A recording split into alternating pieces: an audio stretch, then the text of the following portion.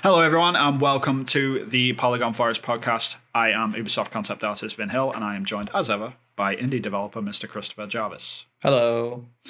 And this week, not much happened, I guess. Like, it's been a bit of a quiet news week, but we're still going to plow through, and we're gonna talk about some stuffs, as it were. And we'll figure something to talk about, I'm sure. Like, there's always stuff to talk about in video games, and there's always something to listen to. So please stick around and listen to what we have to say, I guess. Look at the length of the video, and you'll know that we talk about stuff between now and then. Right. Yeah, this is true. Especially like if you're watching live, though, you might be bored out of your skull. Good point. Maybe we'll see. People are watching live. Don't try and do that. Yeah, it will only end badly. Indeed. So I mean, Chris, it's been, like I said, it's been a bit of a slow news week. We're going to talk through a few points, I guess, like after we've talked about what we've been playing. Mm-hmm. But until then, what have you been playing? So I'd finished Eco, and I was on a little quest to figure out what I want to play. I had to spend out a lot of money with the whole house buying thing. Right. And so, and also figuring out that I'm going to have to spend out X, Y, and Z. So money was definitely a factor. So I'm keeping on with I've thought about trading in my PS Now subscription, like ending it. It was like £8 a month or £9 a month. And I thought, no, just stick with it. And then whatever you play, it's just going to be that much. And that'll be fine. It'll be good for the podcast, says Chris in my, past Chris. Stick with PS Now. It'll be good for the podcast. Try some things out. So I did. So I tried out, was it Gravity Falls? With like this anime character lady, and you can change the direction of gravity by pressing like the left bumper. Gravity Rush. Gravity Rush. And I tried that for about 5 minutes. Really? You couldn't get into it? No, like if I was younger and I was like into anime and I wanted to be distracted and bombarded with flashing lights and colors, then it's good. Yeah, I see that. Yeah. But my old 33-year-old brain was that's also a game dev critic, so I can't play games without like criticizing them. It sounds really bad. But, yeah, I know what you're saying. Yeah. But I was going, okay, so they're delivering narrative through like the characters' spoken dialogue. They're then switching to like a comic where you've got to read the panels and there's sound effects, and then you've got in-game animation with no dialogue, and then sometimes you've got cut scenes that aren't controllable with no dialogue, and I'm just like, my mind was just like, shit, how are they, like, what the fuck's going on? Like, how are they trying to deliver this narrative in the first 5 minutes? I don't understand. This was just trying to get up the narrative, and it's basically, there's a girl, she's lost her memory, there's a magical cat, you can change gravity. Like, it doesn't take that long to establish those facts. Right. Well, she's a superhero because she can control gravity. And then this evil thing comes along and nearly kills a kid. Does kill a policeman, nearly kills a kid. Spoilers, sorry. But it's like, it's the intro to the game, so whatever. And yeah, that just was just like, no, not for me. The main thing was that the bumper was a bit clunky, like figuring out how to do it. I didn't get it within the first 5 minutes, and I was like, yeah, it's just too noisy. I just want to... My mind's in a state now where I'm in pretty much the most stressful time that anyone can have in their whole lives, going from a house move. And so I just wanted a chill-out game. So Gravity Rush was not it? So Gravity Rush is brilliant if you want to be distracted and dive into something and have bright flashing colors, and the fact that they've got narrative being delivered in all those different formats is impressive. Yeah, but it was just too noisy for me. Yeah. So what were you going to say? I was going to say, because I played this game on the Vita back in the day, because it was originally a Vita game before I think it was ported over to the PS4, and yeah, I remember enjoying it a lot on handheld because like I think the way that the gyroscope sort of worked, like you had to actually aim with it and stuff, like where you were reversing gravity to fly towards sort of thing. So the flow of it felt really good, but I remember playing it on the on a PlayStation controller. It didn't feel as great. It just felt like a very standard, bog standard sort of like action adventure like Japanese game. Yeah. So it wasn't as fun, but great game for the Vita. But yeah, I'm not so sure if it translated over fully to the PlayStation 4. So it's probably it's interesting that you sort of said them things, because like, yeah, I kind of felt that when I was replaying the remastered version on the PS4. So yeah, interesting. Also, you know, the cat's like magical and got like stars on it or whatever. Yeah.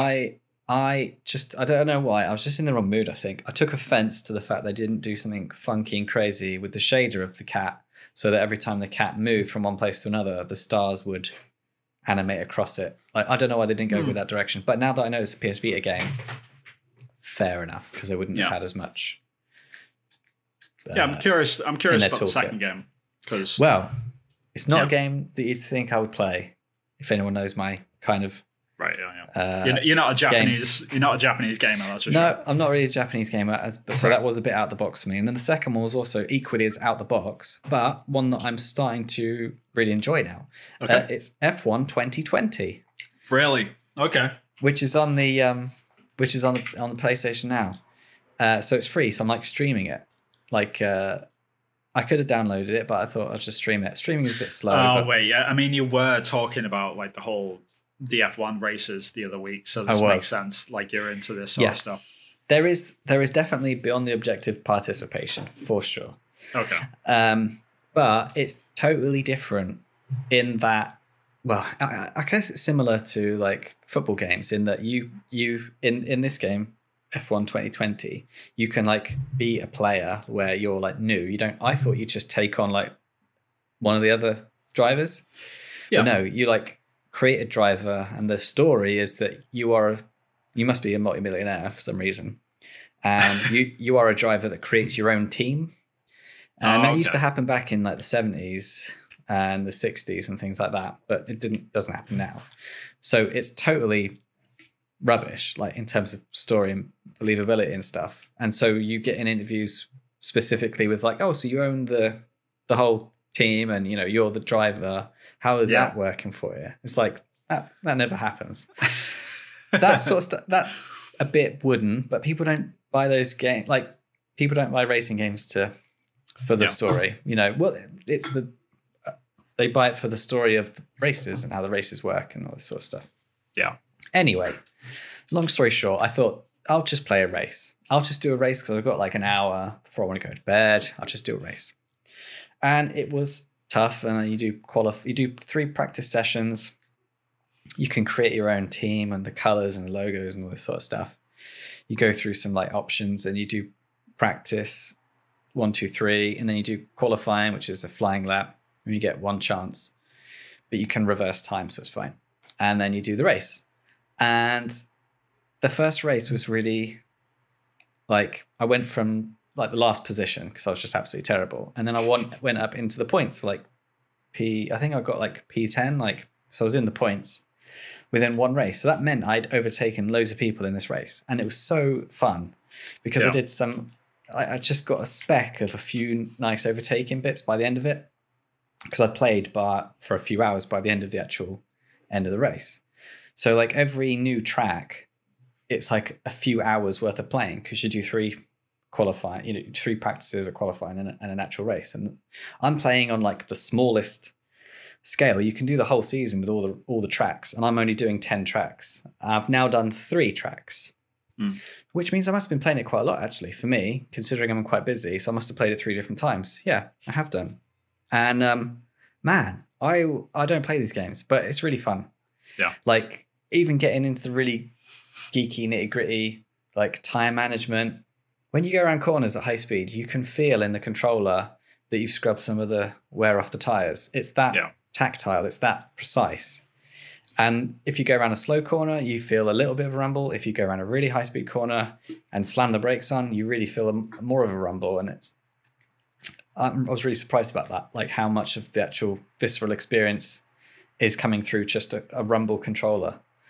So that was really interesting. And you can get really into nitty gritty detail. Like you can change how much fuel you have on the car, all sorts of stuff. So you can get really geeky if you're that way inclined. If you're like me and you just wanted to kill some time, it totally took my mind off everything. Like I was totally into the whole Right. I've definitely did its job of immersion and escapism and stuff, right? I've got to get the breaking points. I've got to figure out this track. I've got to learn the track. I've got to figure out. And then by the third, and also the fact that I get this sense of accomplishment. So when I did my first race, qualified last, but ended up P10. I've done the third race. I qualified first. I pretty much coasted for most of the actual end race. And then at the last race, I mucked up the rewinds. And then it was a real battle for me to retain first place. And that happens in races. Sort of thing. Yeah. So there was that. Yeah, there was that thing. It's interesting that they're not exactly. Well, they are simulating like the way that the driving experience is, but they're simulating the actual like internal politics of like what the race is, sort of thing. Like the whole management of different things. That's sort of fascinating by itself. But yeah, you can do research and development and choose what you want more downforce, want more engine management, want more durability, all this sort of that stuff. I just do. And a lot of stuff you can skip. You can, if you want to, it can be a game about research and development because you can skip the races, you can skip all of the driver interaction stuff, and you can just spend your time looking at research and development of your team and your car, how you're doing, look at your budget, what can you spend it on, skip the races. Based on your decisions, you'll come up with a position. So it's quite versatile in that respect. So, so for me, I was expecting it not to be as enjoyable as it was. So I was really surprised by that. Because I don't play racing games. I played Gran Turismo back in the day.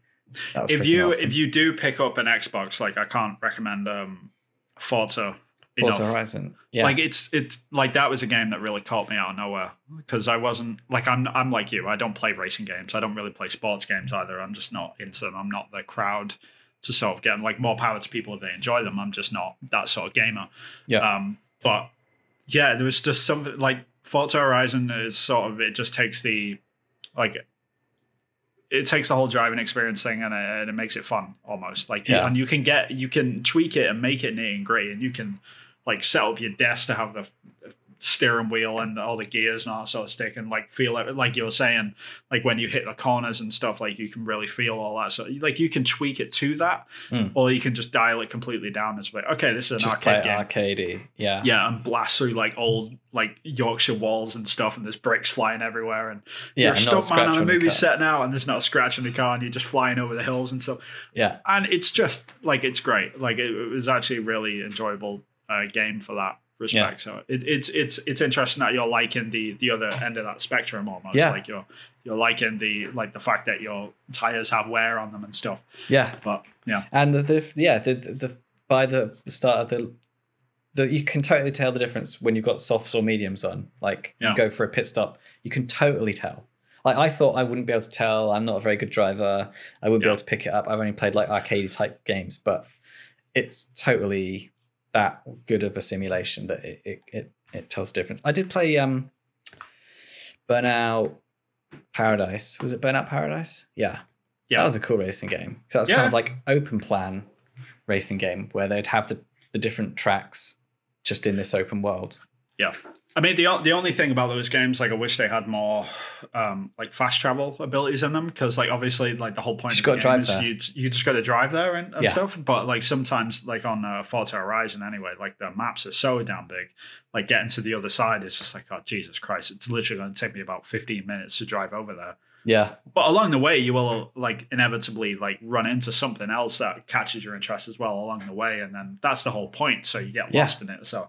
And you're subconsciously learning the tracks as well when you get from point A to point B. Like in GTA, like you play it so often that you start to know the maps. Streets. When you do the different missions, some of them are, some of them you need to do driving. And because you've been doing bank robberies left, right, and center, I know there's an intersection coming up just subconsciously. So, yeah, I've been playing that and really surprised. And I might play some tonight. Who knows? Well, actually, I've definitely got to look at the audio for the audio podcast version of probably last week's. Maybe do that first. But after that, I might play some more F1 2020. And 2021 is out, I think, as well. So yeah, I think it's probably just come out. They normally release those pretty early anyway. So normally before the year's even out. So The only thing I was surprised about, like I was expecting not to enjoy it, just have like that was a racing game, go to bed, blah blah blah, play a next game. I was expecting it to look good and not have a good experience. I was surprised about how bad it looked, like graphically, compared to what we saw, for Forza and stuff, and other trailers for racing games. So interesting, but that was the bit was of the a impact. Backwards way of going into it. Yeah. Yeah, but maybe I'm a racing game guy now. Maybe that's another genre of game I've added to my tool belt. It's one of those things, like, I run into this all the time, but, like, every time I see a trailer for a farming simulator or something, I'm always looking at that game. I'm just like, who the hell is playing that? And why is it so popular? And why it's like there's so many trailers for this thing? And, like, the new trailer for the new farming simulator game is just... like the production value on it is way too high for what like that game is, like there's like all these crazy like action shots of this like woman like plowing fields and stuff, like no pun intended. Action shots. Right. Are you sure that's a farming simulator? Yeah. The production value was great. It looked real. Yeah, I mean the trailer is just absolutely like bananas. I'm actually gonna find it and let people see it. Oh, that's good. Make sure the audio is working. Do you reckon that it's really popular because of Clarkson's Farm? Do you reckon this like like that was the thing that did it, right? And I was thinking about that, and just the whole because he did the farrows wrong, and now people who play the Farmer Simulator can understand the pain of getting your farrows wrong, right? And people understand like what the sort of like the hardships and what the appeal of farming is, I guess. Like, and just this like the CG trailer for this was just absolutely crazy, just like how high it is. Like production value, but isn't Farming Simulator, isn't that the absolute epitome of what's the value? Is it value? Oh god, what's the thing I'm trying to think of? Like Farmville, asset management. Yeah, I know what you mean. Like Roller Coaster Tycoon, or like just simulators in general, like simulators, like SimCity, like simulators. Farming is another one that's like totally real. You have to manage your assets, and it's crazy amounts of sums of money, but crazy amounts of work done and crazy amounts of square footage to get X amount of yield. And which is great. Like, to me, it sounds insane, but like at the same time, like I can understand it because like it scratches that itch of stuff like a Stardew Valley, where people like are trying to get like the perfect rows for their certain crops and stuff, so they can like get enough out of the day, and they're just got these crazy farms and all this sort of stuff. But like, and that's just like the soft version of that. But then you watch some like Clarkson's Farm, and then you see like these crazy like people that are just absolutely obsessed with this sort of stuff. Like, oh, the winter's coming in, and I need to get this yield out and stuff. And it's like, this is insane. And then if you see these. I bet you'll really enjoy it. This is the worry, right? Yeah. So like, I'm kind of like concerned. Like, should I ever like actually ever download one of these games? Because I might enjoy it. Yeah. Is it on? I think it's on Game Pass. Yeah, I think it's on Game Pass. I could. Yeah. Game Pass is going to be revolutionary. It's going to get people to play games they would never have bought in a shop. They would have. This is the power of it, I think. And I would never buy a farming simulator game in a shop. Right. With a human. Not in a million years. Never would do it. Same with Gravity Rush. Yeah, Gravity Rush. Yeah, I would never pick that up off the shelf and go to a person and say, "Yeah, I'd like to buy that, please." But I've paid a subscription. I've got nothing to lose. I've got some time to burn. I've heard this is good. Give it a go. Yeah, even when it isn't good, sort of thing. Like sometimes you're just curious, like morbid curiosity or whatever it is. Just like you just kind of want to check it out just in case. You never know. But I've definitely had them situations where I've been going through like Xbox Game Pass where I've picked up or I've downloaded certain games. With that sort of assumption, like, oh, this is probably going to be terrible, but I've been curious to check this out, and I didn't really want to put money down on it. Too bad we don't have more demos, but this, I think, like Game Pass sort of replaces the concept of what a demo is, which is a good thing. Like, I think this is great. It's not even try before you buy because you've already bought it. Yeah, you just try. You've paid for the subscription, so you already have that content available.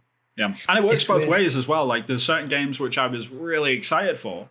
But then I actually like you download it off Game Pass and like, all right, cool. I've been waiting for this one. This one's going to be great. And then you play it and you're like, wow, this is actually really not that great. And I'm really not enjoying it right now. And this is like, I'm glad I didn't put money down on this. So it works both ways in that respect. Yeah. I think that's one of the most powerful things for it. And I've definitely had them moments of like, crap, this game isn't as good as I thought it was going to be. Yeah, like, I totally had that with Bloodborne. Like I would have bought that in a shop. It looks like my thing. It's critically acclaimed. You said I'd like it. So it's your fault, really, Vin. But I didn't pay any money out. Didn't pay any money out. So yeah. No, that's fair. But what have you been playing? What have I been playing? So yeah, I keep doing this thing, and you'll understand this more than anything. But like, if you're working on a game at any point, like anyone that's listening to this, if you're working on a game and you start playing an indie game, and it's specifically an indie game, okay, you feel guilty for playing the indie game, but you don't feel guilty for playing a AAA game. Because the production value is so different that it's like, okay, I could never make anything like this, so it's fine. Like, and you sort of, like, you consciously place it in a different place in your head, if that makes sense. But an indie game, it just makes you want to work on your own stuff, so it's hard to play a lot of the time. Right. Do you ever have that happen? So.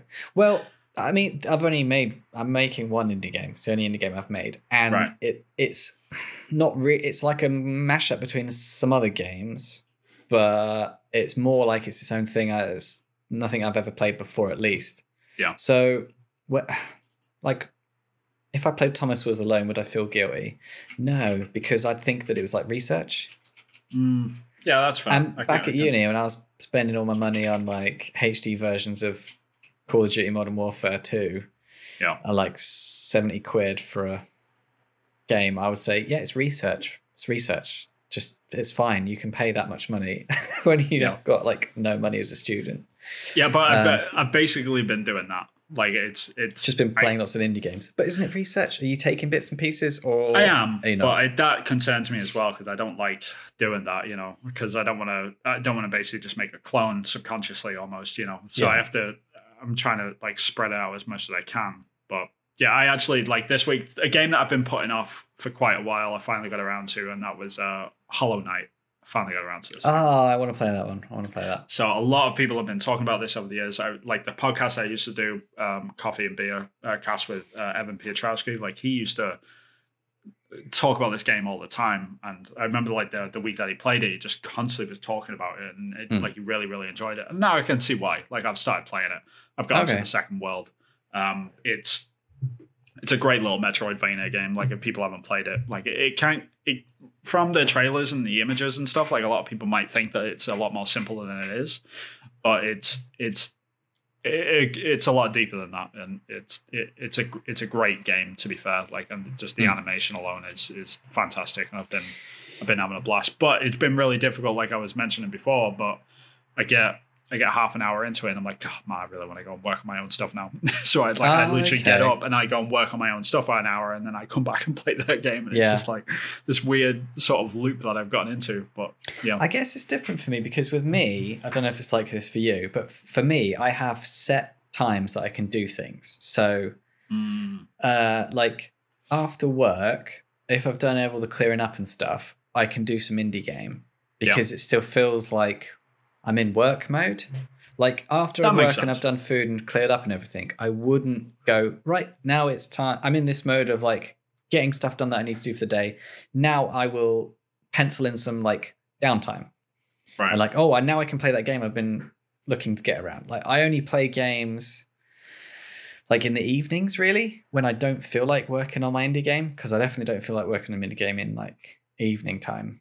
It has to be a daytime work mode, like daytime brain, for sure. So maybe that's different for me. Like I've got different. No, I think because I used to have that when I used to work freelance in the United States. Like I would go through them phases as well, and I would have, because I would work throughout the day, and then in the evening it would just be video game time. Like I would just play games then, and then I would only work on stuff during the day. And the good thing about freelance is like you might get a job where you work for 1 week, like only a couple of days of that week, and then the rest of the week you either have free time, or you just, like you've earned enough money from that week, basically, from the jobs that you've done, where you can just work on your own indie stuff during the day. So you're pretty much like a full-time indie dev at that point. Yeah. which is great. You know, I really like that side of it. But yeah, I know what you mean by having like the set time periods. Like it's always nice to have that sort of stuff for sure. Do you have that thing where like you'll just be trying to get to sleep and then a game idea or a mechanic will just pop into your head and you need to get up and write it down? Oh no, so we talked about Tuesdays. this. You're talking about Tuesdays, right? We've talked about this because Tuesdays and Wednesdays. Oh, there is Thursdays and Fridays as well. I think that happens sometimes over the weekend. But, yeah, that's been happening with me recently. I actually did an update on my my YouTube channel. You did. I saw this. I haven't seen the video yet, but I saw the thumbnail like this morning. I was like, oh, I'll give that a watch later. But yeah. Well, thanks for your support, Finn. Okay. I'll get around to it. That's a great advert for my channel. What was I saying? I lost my train of thought. Oh yeah. So basically, I'll give you the recap now, Vin. So basically, sure. I'm shocked at my own brain that I've been working on my indie game for like a year now, and I'm still coming up with mechanics. And I might have mentioned this last week, but even like the other day, I don't know if you can see this. Basically, like all those ideas are totally 100% new. Yeah. And I'm shocked at myself that I come up with them because I thought that I'd thought of everything I can do with the very, very limited set of mechanics that I've got in the game. Yeah. So that's all existing stuff that exists already coded in the game. I just got to do timings, trigger points, and everything else is area and animation. One of them is just totally a rip-off from Sonic, where you've got spinning, rotating things that can attack you. Like, I have no idea why I never thought about that. My game is very simple. There's an enemy ball that can... Oh, very good then. Thank you. There's an enemy ball that can, kill you if it touches you. And to have them spinning around themselves, like some of them do in Sonic, I don't know why I hadn't thought about that. I thought about them spinning around like a world and you have to go through the maze and stuff, and sometimes they'll hit you. But, like... just bizarre. I thought that everything was done, so that was really weird. But it's good. That's good. That's the exciting time, though. Like when you get through like so much of the game, like once you sort of lock the idea off in your head, like if a feature comes in that like shoves its way in, basically, it has to be a really good feature at that point to really like break through that wall of like, no, it doesn't really fit here anymore. Like I'm just adding to the pile at this point. Like, oh, I shouldn't add that. Like if it breaks through that wall to get in, it must be a good idea, sort of thing. Yeah. So that's exciting in and of itself, I guess. Yeah. I mean, you had that. I'm not sure if we talked about this before, if this was the pre-show or not, but you say that you don't write them down because if they're a good enough idea, you remember it. Yeah. I mean, sometimes it depends what it is. Like because I try to let ideas for certain games fester in my head, like without writing them down for as long as I can, basically, until the point where it's like I'm starting to really forget stuff. And when I do get to write them down, it's then I just start writing a game design document. And I'm actually going through that this week. I'm actually writing out a GDD for like one of my game ideas because I'm finally hitting the point where it's just like, okay, there's enough here to get down on paper now. So and I've done that a few times. Like I've literally got like, I think I'm up to 6 game design documents I've got fully written out now, like for games that could be made. It's just I just haven't either gotten around to them because the scope's too big, or like I think this one's probably gonna have too much of a big scope, so I might have to find like a second developer or something to help me out, like just on the code side, and so I can sort of hash these ideas out. But yeah, I mean, it is interesting, like the phases that you go through where you probably shouldn't write certain things down. Like if it's a really tiny, insignificant, small feature, like don't put that in. Just ignore it, because then if it comes back later, then you know it's worthy of going into the design document when you eventually do write it. Okay. So that's different because I know I should have, but I haven't written a games design document. You shouldn't. Like if you're an indie dev, you really shouldn't. You should just experiment your way to victory. Basically, that's the best way to make an indie game. Like, and that's something that people fall on a lot. Like they spend so much time planning, so much time like talking about what they're going to do, that when they eventually get to it and they implement the feature that they've been thinking about this whole time, and then they realize like, oh shit, this sucks. Like this is actually not a good thing. Yeah. But it's so cemented in their mind that they have to keep it in there. That's dangerous. A really good point. Like if I'd have written it out right at the beginning, it would have been a game about going through mazes, and each level was a different maze. And yeah, there'd be different features and things happening, very, very similar to what's happening in the game now. But primarily, it'd be a game about mazes. And if I'd have stuck to that, it'd have been a really, really bad game. Yeah, I mean, it's that sort of thing. Like, you don't want to cement a bad idea. That's the main sort of takeaway from it. Not to say that nobody should write notes down or anything like that. Everyone's different, the way people work. Yeah. I think the thing that I found that works for me is just not writing too much down too soon, sort of thing. Just let it fester in my head a little bit, because they evolve and they change and they twist and they become better ideas, or they might merge with something else. It's like, oh my God, that is 20 million times better. Like, why didn't I think of that before? And just when you write it down as sort of, you're immortalizing ideas at that point, because it becomes something concrete other than just a thought. Yeah. And it sounds really ambiguous and vague and like, hey man, sort of thing. But you've got to, like, that's just the deal when it comes to ideas. I think something does happen in your head, possibly even chemically. Like when it goes through the process of the different part of your brain that has the whole, production, like writing, creating something, making marks. It is going through a different part of your brain. So you think of it differently when it's just loose in your head. Definitely. I think so too. Yeah. Yeah. And it gives you a fresh perspective just by doing that simple thing of writing it down, for sure. And that's why I have the notebook and I write them down. And the fact that I'm not very good at drawing, I actually really like. Well, I hated it at uni because it's like an arms race of like how quick can I get to being what I consider to be good at drawing. I know what you mean. As quickly as possible, and you're like comparing yourselves to all your peers, and it's horrible. Yeah. But I love the fact now that I draw really small on purpose, tiny little scribbles, because I love the organic shapes that come out of the back of them, and the fact that my game's about circles and a lot of it's kind of like organically inspired.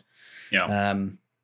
Because I definitely didn't want to do grid system of like up, down, left, right squares. I wanted it to look completely, totally different. That kind of lends itself to it, and it has a unique some of those lovely happy accidents, Bob Ross. It means that some of it influences the actual playability of the game of stuff that I wouldn't have thought of. So I love that as well. Yeah, and I agree. You wouldn't get that with a computer and a tablet either. No, not at all.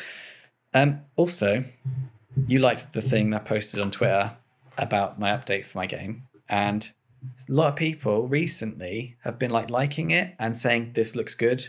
That is amazing on Twitter. Like, there's been a lot of negative stuff on Twitter and a lot of I mean, there's certain, like, I've been saying this for years about there's certain platforms for different things. It depends what you're working on. Like, so the concept art sort of community of people will always flood to Instagram, because that is the place to be, because it's still images. It makes sense, really. Yeah. Like, it's still images. You can crop them down, put multiple images in, and then people like it and stuff like that. And it's a great community for concept art specifically. But for indie game devs, I've noticed that Twitter is the place for them. Sharing ideas and sharing ideas. If you upload I think like the best thing that Twitter does over everyone else is GIFs. Like the fact that you can post a GIF, it makes the world of difference. Not even a video specifically. Like if you can figure out how to make a GIF for your game, just little snapshots of it, that stuff just generates so much stuff. I should be doing GIFs. Yeah, GIFs. I keep doing little clips. I should be doing GIFs,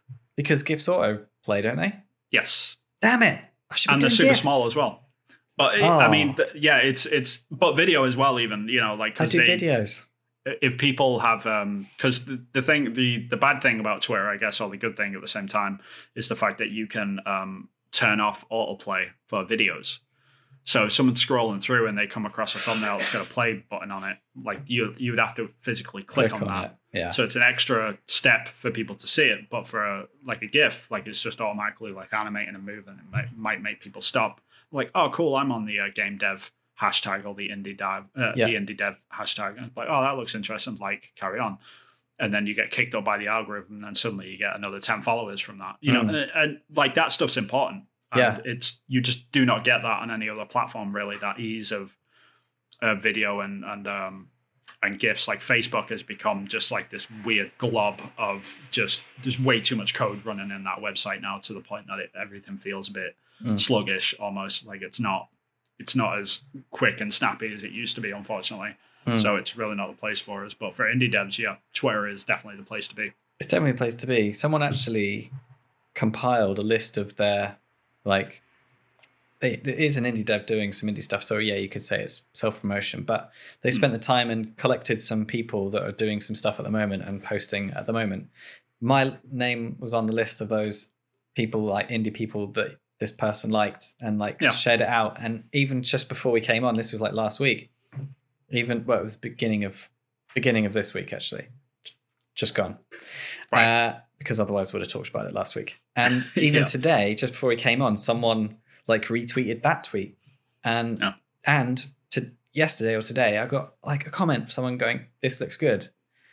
And just have someone like type that tiny little message, "This looks good." Makes a difference. It was so gratifying. And I was like, shit, when was the last time I had like an affirmation of what I'm doing is pleasing to someone? Like for me, that's been rare. Like that hasn't happened for years, mainly because I've been, totally out of the game, totally out of the industry. So I guess I take that. Yeah, I take that stuff for granted. I guess because like not because like blow my own trumpet or anything like that. I don't mean this in an egotistical way. It's just like the actual industry of what a concept artist does. It's just we're constantly putting out images. And we're constantly getting feedback, either good or bad, from people. Yeah. So it's something that I'm very much used to. Not to say that thousands upon thousands of people look at my stuff. They don't. It's just that constant feedback loop. I guess like I've never really fallen out of it. So yeah, it's interesting like to hear you talk about someone that's like fallen back into it after a while. Yeah, and it feels really. I didn't realize how much of an effect that would have. It's like it properly perked me up, and it was really great. And the thing is, it's like you say egotistical, and it's like, yeah, I guess it is egotistical, but like we create art for people, and the only way that we know that is if we get feedback. And so it's like, I agree. Is that ego, or is that just artists being artists? Like artists create for people to react. I guess you're right. Yeah, it's something I don't really think about too much. Yeah, because I don't know, like I'm in this weird situation because as a concept artist, you're not making art for other people, really. You're just making it for internal production teams. It's so just we happen, then we happen to release it later on so people can check it out and stuff.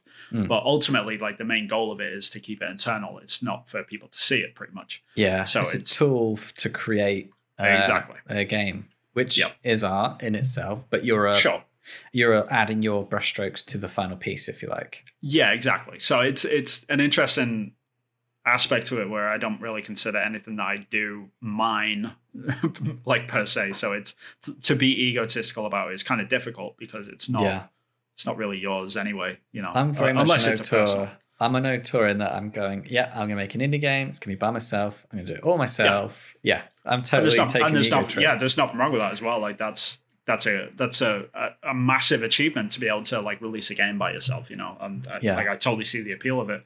Like people like work hard for many, many years to get to that point where they can do that. Creative control of stuff. Yeah. Right. Yeah.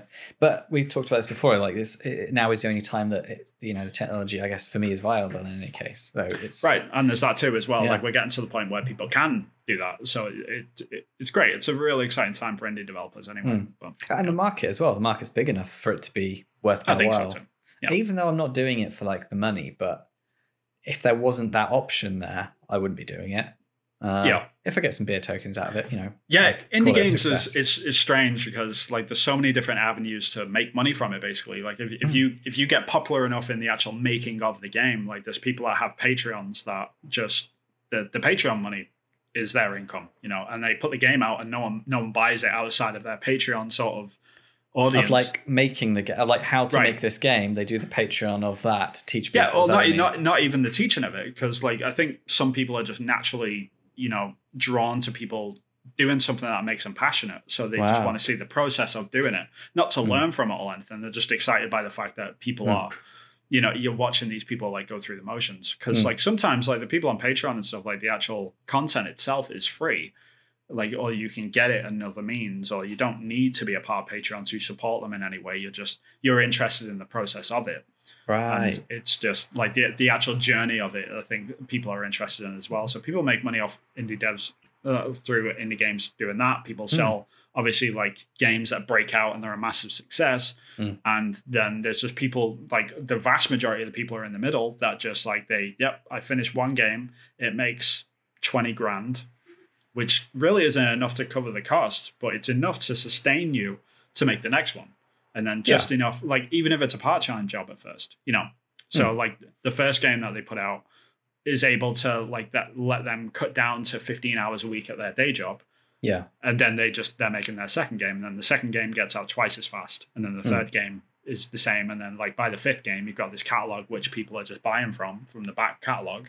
And then you can quit and you're just like, you're coasting through, until like you hit your success. So there's so many different avenues. Yeah. There's so many different avenues. It never plays out like that. It's never linear. It's never linear. I don't think. No. I don't think anyone's had a linear success. No, I don't think so either. I think most people either crash and burn after their first game, or they hit a success after. Or the fourth can just die, and you've just and then it stops that loop of like you being able to have income, and then it just it can all be over, sort of thing. So it's a very unstable industry, but it's a very gratifying industry when you get like the random gamers come out of nowhere and they're like, "Yo, this is great! Like, thanks for making this." You just like you're on top of the world, Oh man, yeah. So gratifying compared to. Like, the people at McDonald's might be earning more than you or something at some point, during development. Yeah. But do they get to go home and be proud of what they did? No. And that is way more important to me as someone that is making this sort of stuff. I mean, I obviously don't speak to everyone because some people are just trying to make indie games to make money. But I think that if that's the only goal that you're going into it with, then you're going to have a rough time, basically. Yes. I mean, I guess... Firstly, the only thing I'd say is I think people can have passion for working McDonald's, but the difference is it's not their art. Yeah, I think the difference is it's not their art. And then equally, the only thing I'd pick up about that is I don't think anyone has made an indie game without getting some sort of artistic satisfaction out of it. Wait, no, they do. No, you're right, because people do just rip off other games and reskin it. Yeah, and that's a huge industry as well. Without even doing their own art. So you're right. Some people do. But it's my dream and hope that everywhere in the indie space, people are getting some sort of artistic satisfaction out of it, because that's what really drives me. That's like part of my passion is creating something to release, to exist in the world. I mean, the only problem which I have with indie industry at the moment, it's not so much with the development side, it's more about the publishing side of how we get certain games out to people. It's because it's tough. There's no compartmentalization. Sorry, I couldn't get my words out then. There's no like way to segregate this stuff out properly, like between the different types of games. Unfortunately, it's just indie is its own genre, which is dangerous. Like I don't think we should be doing this as an industry. I don't think it's fair to developers whatsoever, and I don't think it's fair to the great games that everyone's missing out on, because there are some stellar games which people just do not touch because they're just put in the bucket with the rest of the indie games. Yes, and the truth of the matter is, like, a good 90% of the indie games on Steam are trash. Like, unfortunately, that's just the blunt end of it. Like, if we're being honest about it. But there's that 10% that's just trying to like swim above all of that trash to get to the top. And then you're competing with all these other games that are just completely different to you, which nobody can see because you're just in the ocean of just indie sort of thing, which I don't think that's fair. Like, we need to figure out, like, I hope like a new marketplace comes along that is a competitor to Steam, that is super friendly to indies, that is actually compartmentalizes these out properly. To the point that, like, okay, I like indie games, but I like action-adventure indie games. I like Metroidvania indie games. So you can go into the store and find specific things. I know you can do that on Steam. I know you can filter stuff out, but people don't. That's the thing. It's just how it shows up in the store is not... it's not a very fair system to indie developers, is my point. And I think we need to sort of, as an industry, figure that out, because we're missing out on a lot of stuff, and I don't think it's fair that a lot of these people have put...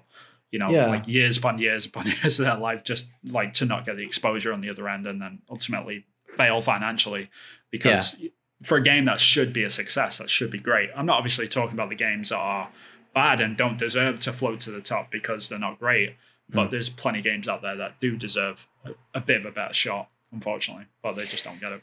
Yeah, it's weird. Like there's this like since making a game, I've discovered that what I think my game is in the niche subcategory of indie game. So it's like an indie game, niche game, because it's quite unique and you could draw similarities to other things, but it's got lots of things which are unique to it.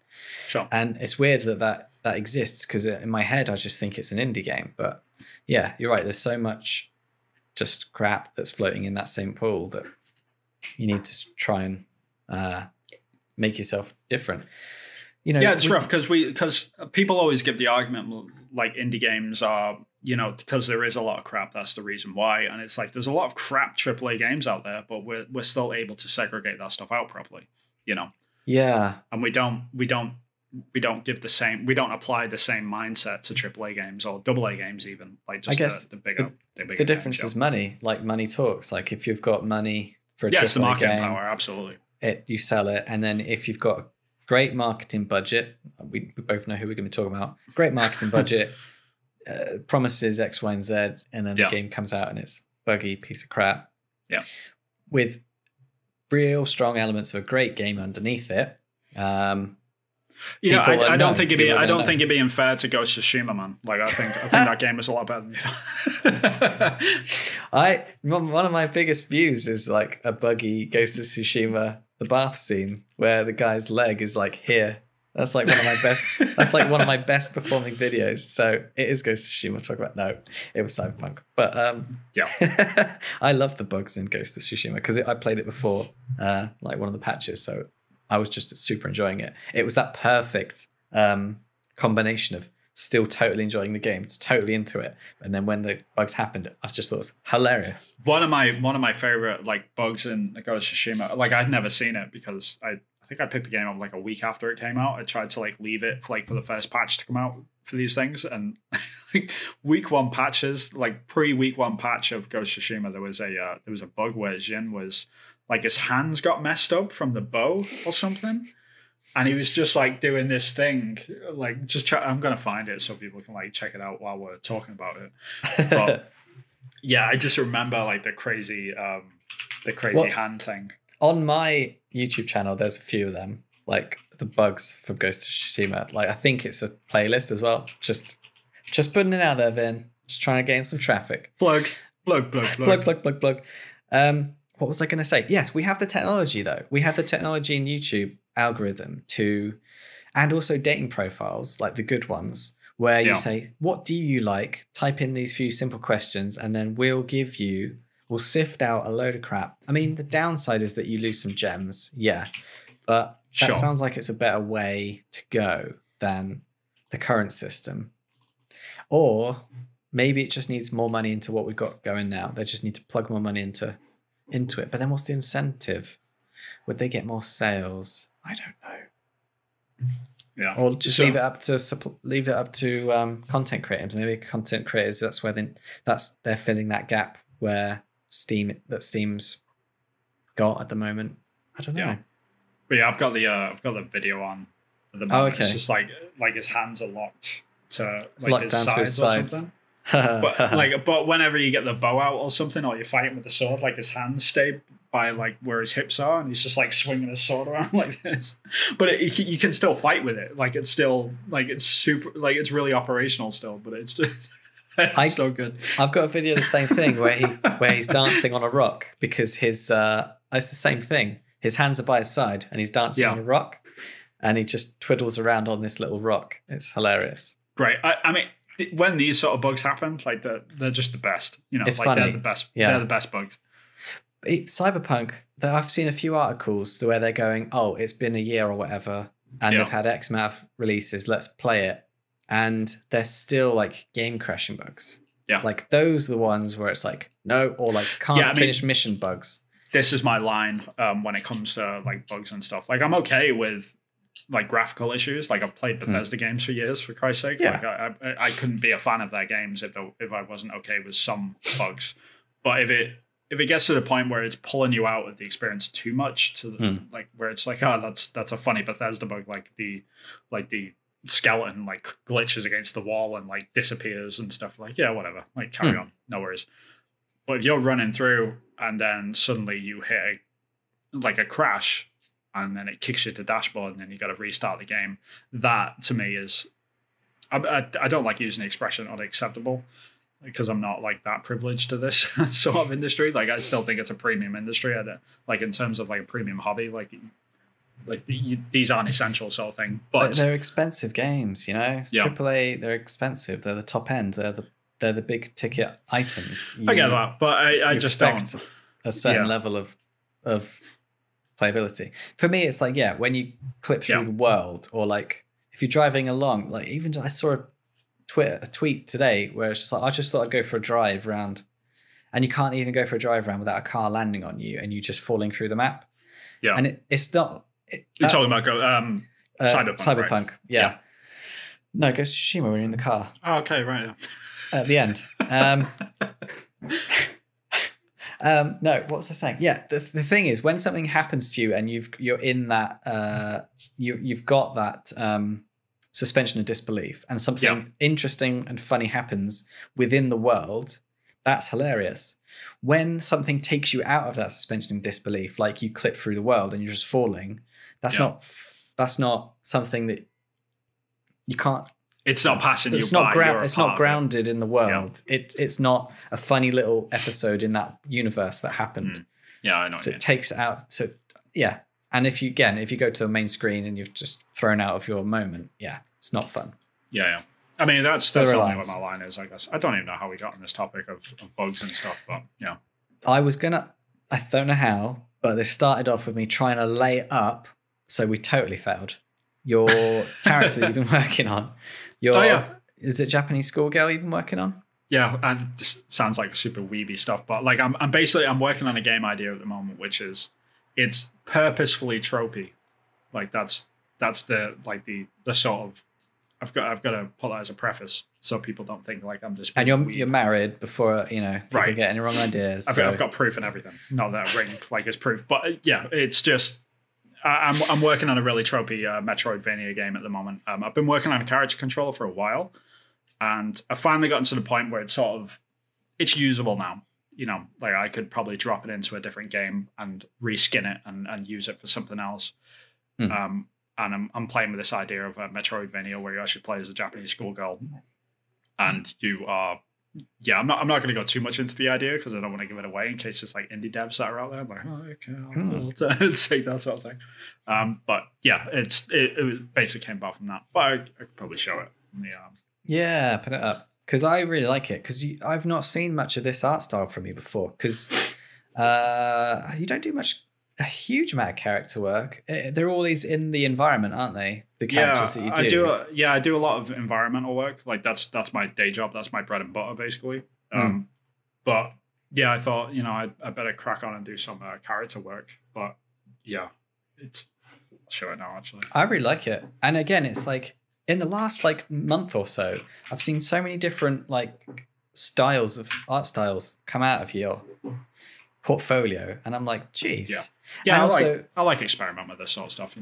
Like it's always fun. In this last even just this last 6 months, like there's been all the Watch Dogs stuff that came out, which I know is old, but it's like that is of a style.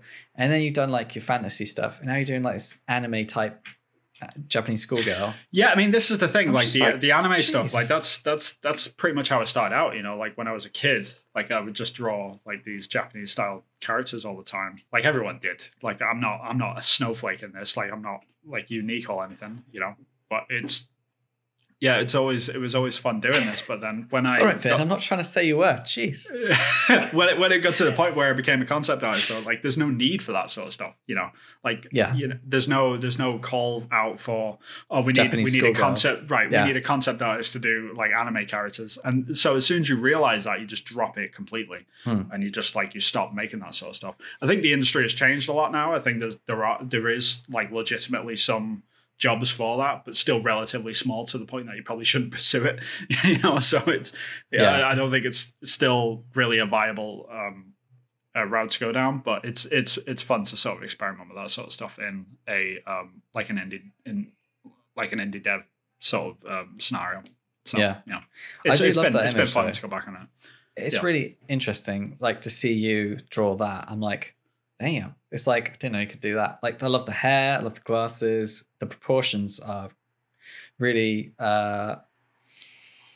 like stylized to a really pleasing level. Like there's definitely some interesting proportions going on there, which are pleasing. The reason why I wanted to draw out a character is because I want to I basically want to, without sounding too crude about it, but I actually want to cut her up and use it as a spot. I know. Put her in a blender. Right.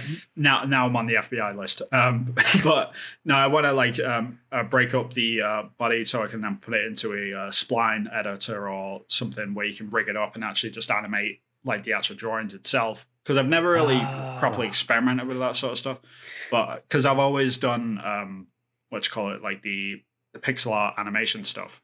Because that's what the character controller is that you've done with kind of like Stickman, isn't it? That's pixel art, basically. Yeah, but the good thing about the character controller I've made, it's very adaptive. Like you can put in 3D, you can put in you probably could put in 3D actually.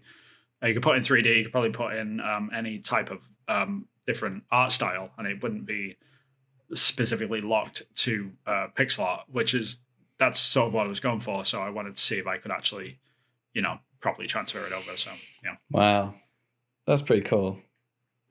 So you've got like 6 games that you could just like start making. Yeah, you're a busy guy though. You got a day job, so yeah, that's too many hobbies, man. What can I say? I mean, I just thought I'll do one. My first idea I had is what I'm making. Yeah, that's weird, isn't it? I probably should have done a bit more workshopping, but that part of it was just get it done. The first one is just get the first one out the door. So whatever you come up with doesn't matter. Just do it and get it out the door, and that's how you learn how to make a game. Just do it. Yeah. So that's very much what I'm trying to do. Whereas you seem to be the opposite, where it's like, let's create 6 games design documents. Improving on each one. I've been through that as well, like I've been through the whole work on one project to its completion. And I've done that. Like when we finished our last line of retreat, that was a good benchmark for me to sort of figure that stuff out, because like I'm not to take all the credit. We had a team of like 5 different people working on that thing. Yeah, but it allowed me to be able to see the process from start to finish, and you learn a lot from that. And I think that's important to learn first, absolutely, because the opposite happens way too often. Like the thing that I'm doing now is something that people start first. Like they'll noodle around with one aspect over and over and over again. They'll just be remaking characters over and over again, remaking controllers over and over again. But then they never finish a full game, which is dangerous, because like if you get to the point where you're actually coming up with ideas and stuff, you don't know what's going to trip you up later on. So it's important to sort of figure out the process before you're working on each individual little bit, if that makes sense. But yeah, I'm just tripping up, solving it. So I'm doing it a really slow, roundabout way. But that's because my situation, I don't have anyone else no one's waiting on me. I've got all the time I need. That's bad, because I should have a time limit really, but just it's just a fun thing to do in my spare time. It's creative. Yeah, I love working on like the indie game stuff. Like it's something that it's so different from everything else I do. I think that's the main appeal for most people that get into it as well, like yourself. Like you're just working your normal job, and then you come home, and it's just like you said, like you're doing stuff by yourself, and it's just your own world, and you're just in it, and that's it.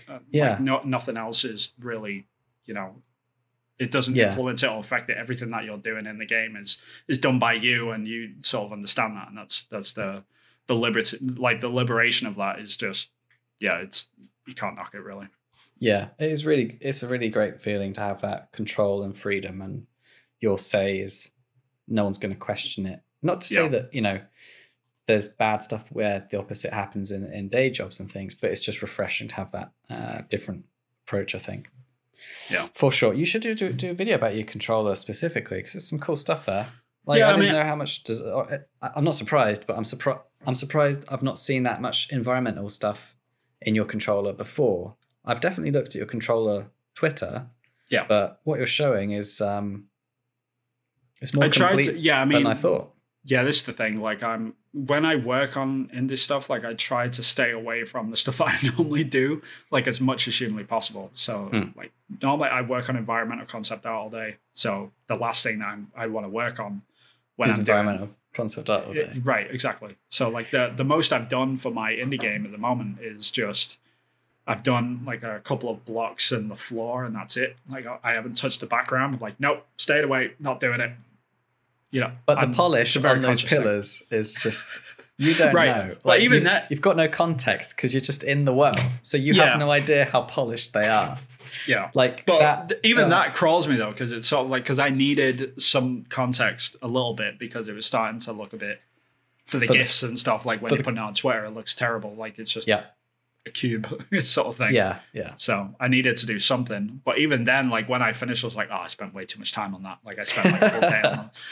And it man. Yeah, I should have just worked on the code a bit more and made it look better, like the actual animation and stuff. But yeah, it's interesting. Yeah, so you've got like you could argue, say like a mobile game that's like a quick, simple, easy, it's like free to play with some adverts in, whatever. Yeah, you've halfway there with the environment art, man. No, I don't know about that. You're all the way there with the character controller. And the enemies but again, like I think we've spoken about this before, but the game idea which I've got is unique, but the actual character controller itself is not at all. Like it's very, very part of the course. It's a Metroidvania character controller. You can jump, you can roll, you can hack and slash, you can land on a ledge and pull yourself up. Yeah. And while all that sort of stuff is cool and like it can certainly look impressive to people, like when you're making that stuff out by yourself and stuff, but ultimately, like to the average Joe that's just like browsing through Steam or whatever, and he comes across this game and he plays it, it's like, yeah, it's super average. Like there's nothing new about it, and I'm painfully aware of that and painfully conscious of that all the time. So when people like see this sort of stuff, I'm like, oh yeah, that looks cool. Like you should, like it could be a game. You should just release that as it is. It's like, no, I couldn't. So I really couldn't. Because it's just really part of the course and very, very bland. Like your game to me is like way more unique in that respect, you know, like in terms of, I don't know about the story and stuff like that yet. Thankfully, like I actually want to play the game and enjoy it, like going fresh. But at the same time, like mine's got the opposite problem of like, yeah, it might look flashy and cool or whatever, but it's completely unoriginal, you know? So, I mean, in terms of mechanics though, mine is locomotion, up, down, left, right, but there's no gravity, so that's like less of a thing. That's not more. And then you've got keys and enemies and doors, and that's it. There's nothing else. But there's a lot you can do with that. I mean, you could boil every game down to that. You know, like just having a character move around on a screen is technically unoriginal. You know, but you know, it's what you do with that, in my opinion. Well, I guess my argument is because there'll be so many people watching this. A high percentage of I'll reword that. A high percentage of the people, I guess, that would watch this would think that all you'd need to do where you've got that character controller is, fine, lean into the fact that it's generic as heck, but then just write an interesting story and then right. I mean, and that's what makes like the game idea which I've got, like the unique side of it is what you do with that mechanic then. Like what world it's in, like what enemies you're fighting against, like what the story is around that and things like that. Because we've seen plenty of Metroidvania games which are very similar. Like I was talking about before, I was playing Hollow Knight, very much the same as like games like Blasphemous, very much the same as games like Castlevania and stuff like that. It's just you're sort of dropped into this world and it's about what enemies you fight and the story that you sort of slowly uncover as you're going through these places. That's what makes it unique and that's what makes it interesting. That's why people love these games. But if you strip all that stuff away and you're just a character running around in an empty space, hacking and slashing, rolling and dodging, you know, it's just like, this is boring as hell. It's generic as hell. Like there's nothing unique about this. So it's very much like the world that it goes into and what it is. But again, like I'm purposefully going into this. The game idea which I've got is very, very tropey on purpose. Like I want to lean into all the anime tropes and make fun of them pretty much, you know, because there's a lot of them. And there's some animes out there that do a really good job of like criticism of the tropes that are in like being aware of their own, being self-aware. And that is like, and some of the animes that you see, like, and if you're into Japanese culture or if you've ever lived there, like I lived there for 4 years, so I was able to pick up a lot of this stuff. And when you see them making fun of their own stuff, it hits like 20 times harder because it's like, that is hilarious because they know exactly what they're talking about with a lot of that. And if you ever watch an anime out there, it's called Kill la Kill. It's on Netflix. Very, very self-aware anime. But if you're like an outsider looking in, it might be considered like, oh my god, it's just like a really garish sort of like typical anime. Like there's a lot of like half-naked girls flying around everywhere. It's just stupid fights. Like the story doesn't really make a sense. But if you know anything about Japanese culture or anything about anime just in general, just the self-awareness of that show by itself is just, it's absolutely hilarious. Yeah. But yeah, it's very much, that's the sort of line that I want to sort of pursue down, because a lot of people that try this self-aware stuff within the indie scene, they sort of fall flat on their face most of the time. So like I'm hoping that doesn't happen, but yeah. So where are you in this project in terms of like completion? So you watch the Friendship Onion podcast, don't you? Yep. So let's do the fruit scale. Okay. So like, because you've got six games ready to go, where is this game in terms of gonna release it? Is it like the pip of a strawberry seed, or is it watermelon? As in right. it's release it. I'm gonna release it. It's gonna be a release. I'd say strawberry. Okay. It's about a strawberry right now, I think. Because like it's interesting because like the game idea is there. Like I'm writing the game design document at the moment, and the majority of this sort of game is the character controller, and the fact that I'm mostly there with that. Yeah. Like after that, it's sort of a lot of the problems have been solved at this point. So it's very much about like designing like the world and stuff like that. So yeah, it's further. It's further than the seed, but it's definitely it's not a watermelon by any means whatsoever. Like, yeah, my day job is just watermelons all day, so I'm good with that. That's a great line. We should put that in a clip. Like, my day job is watermelons all day. Yeah, come watch the podcast. Someone will misconstrue that in some way, but yeah, it's still very early days. But I'm a lot more confident about this one purely because I have the character controller, because like that is fun to use and it's fun to move around with that character. And just even jumping from edge to edge and like cutting up some I've got like training dummies and stuff like that, just swinging swords. You've got the tactile feedback. It feels good. Yeah. Yeah, it feels snappy. It feels responsive. Like I'm actually like, you can parry and stuff now. And like when like an enemy is like attacking you, like I've got this dummy that's just like swinging a sword over and over again. And like if you can parry them, then they sort of like get stunned, and you can hit them, and you can only kill them if they're stunned. And like just getting the parry down and like how it feels, like just even solving that problem. So you've even got the tutorial levels done. I wouldn't. Is what you're saying? That. Yeah, like there will be no training dummies in this game. Foot down. Too much of an ego. Is that two trophy? Or maybe like the good way of doing it would be to like, okay, like fight this training dummy, and then the training dummy like evolves into a massive like wooden robot that's just like messing you up. Like that would be a good way to lean into it. And then you go into a coma, and then you wake up and you've lost all of your equipment. Yep. And then you have to start again and build. My character won't have amnesia. I'll give him that. Like amnesia characters, like games industry needs to stop doing that. Okay, I'm not saying anything. Right. Is your character got amnesia or something? No, it can work. It can absolutely work. But it's actually, it kind of, I don't know. It's not. I don't know. Who knows yet? Who knows? It's what you do with the amnesia. Like if you're not just like doing to fill a plot hole. Yeah, it's not to fill a plot hole. Okay. Yeah. Chris is nervous now. Look at his face. But also, I'm leaning into it. I'm doing what you're doing in some way. I'm leaning into some tropes for sure. Yeah. Good. Yeah. Yeah. I think that's healthy. I think we need to do more of that. We need to be a bit more self-aware about this sort of stuff. But yeah. Yes, that's good. Did you want to do a bit about the fact that there's no news? So we talked about, where's Sony? Sure. Yeah. What they're doing. I mean, there's a very, very big, obvious reason, massive elephant in the room why there is no news, and that's the Blizzard Activision stuff.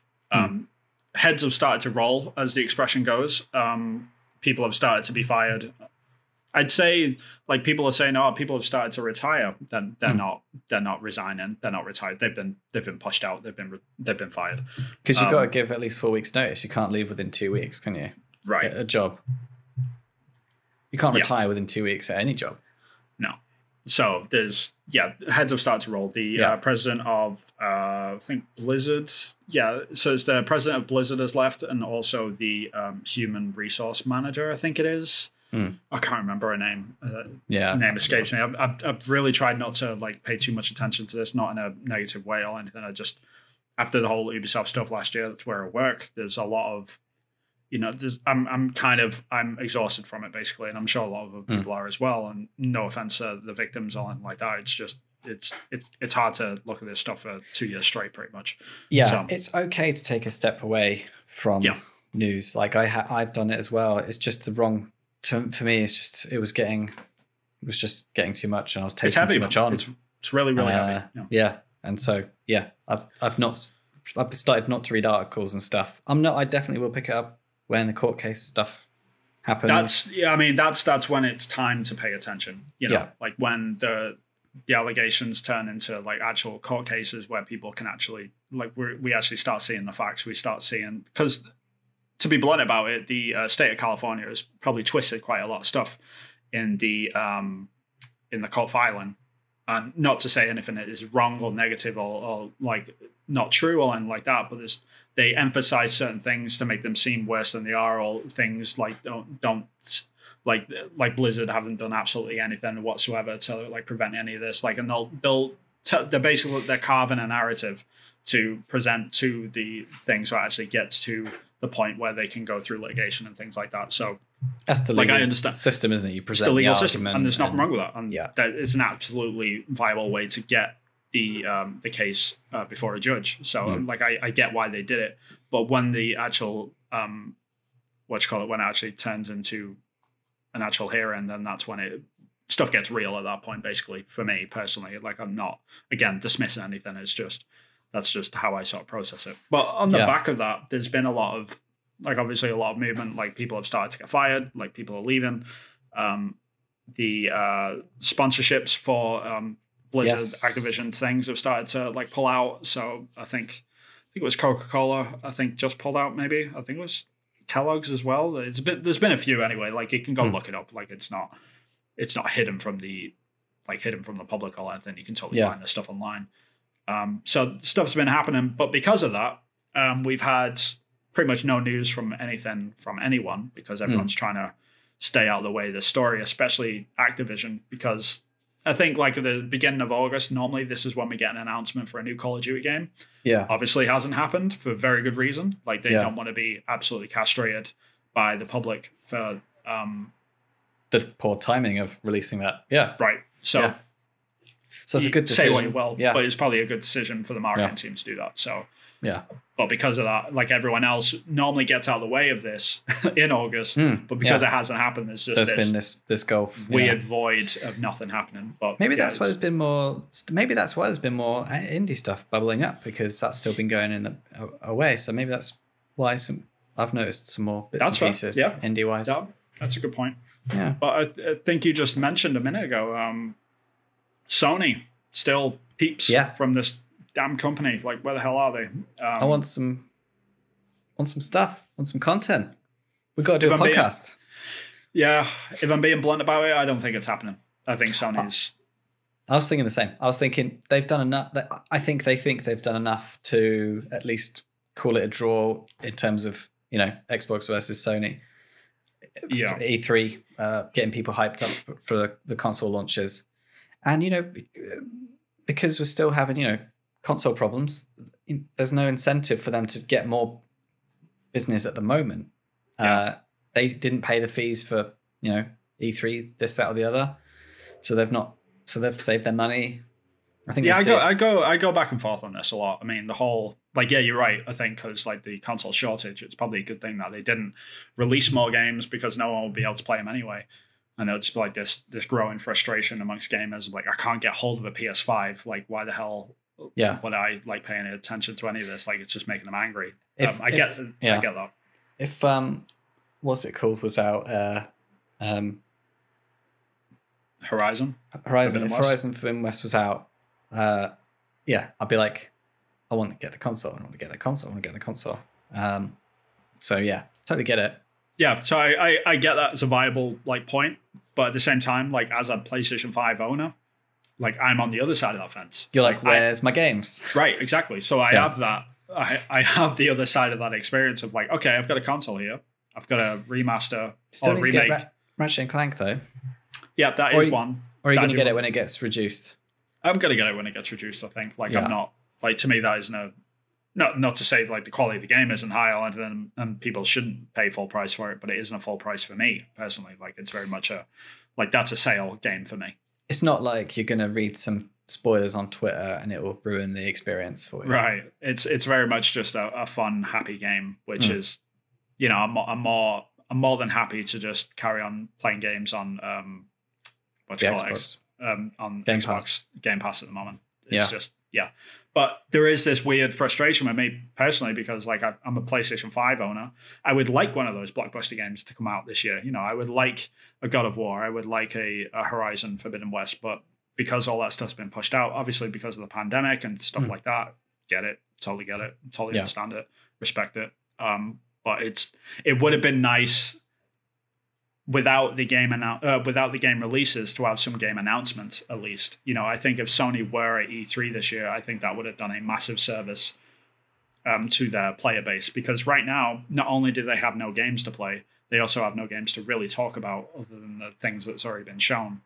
So it's kind of like you've got this hunger, this want to see more from Sony, and they've got a lot of stuff coming, absolutely, without a doubt, but they're just not showing it. So it's weird time, really. It is odd. And I guess are you going to jump into the Halo beta, or are you going to wait for the game? I'm going to wait. Yeah, I'm not a fan of betas anyway, because they always, I don't know, they do this thing where they make certain weapons like overpowered and stuff, and they haven't figured it out yet. So then everyone gravitates towards that weapon. Everyone has a great time because they're just killing people left, right, and center. Game comes out, and then everyone's disappointed because they tweak stuff. Obviously, they tweak stuff. It's just whenever I played a beta, I've had that same experience over and over again, and it always happens, and it always disappoints me when the game finally comes out, because it's like, oh man, that gun was so good during the beta, and now it's not. So it happened with Battlefield 1. Like, one of the bolt action rifles was just fantastic. Like, I was just across the landscape, just taking people out, and it was just a ton of fun. And then when the game came out, they like weakened that gun way down to the point that it took like 3 bolt action bullets to take someone out, and it was just like, oh man, like this just is not the same game anymore. Still had fun with it when it came out, but it planted that seed in the back of my head of it's not the same, doesn't feel the same, right? And not to say that they do that stuff on purpose, by the way. There's more cynical people out there that say that, oh yeah, they buff all the guns on purpose, so then everyone like thinks it's going to be a different game. Like, I don't believe that whatsoever. It's stupid. Yeah. No. Where's the? That doesn't make any sense. Like, just make the good game straight away. No pun intended. But like, they don't want to shoot themselves in the foot with that sort of thing at all. You know, like there's no, like it's not worth the pushback, basically. No, and also, you know, games companies. No offense, Finn, but they don't have the best track record of keeping things spoiler free. And if that sort of practice happened, that would be leaked in a second.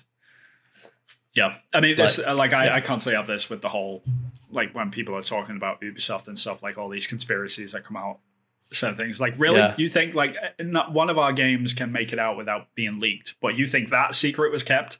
Really? Like, you know, like, it's so dumb.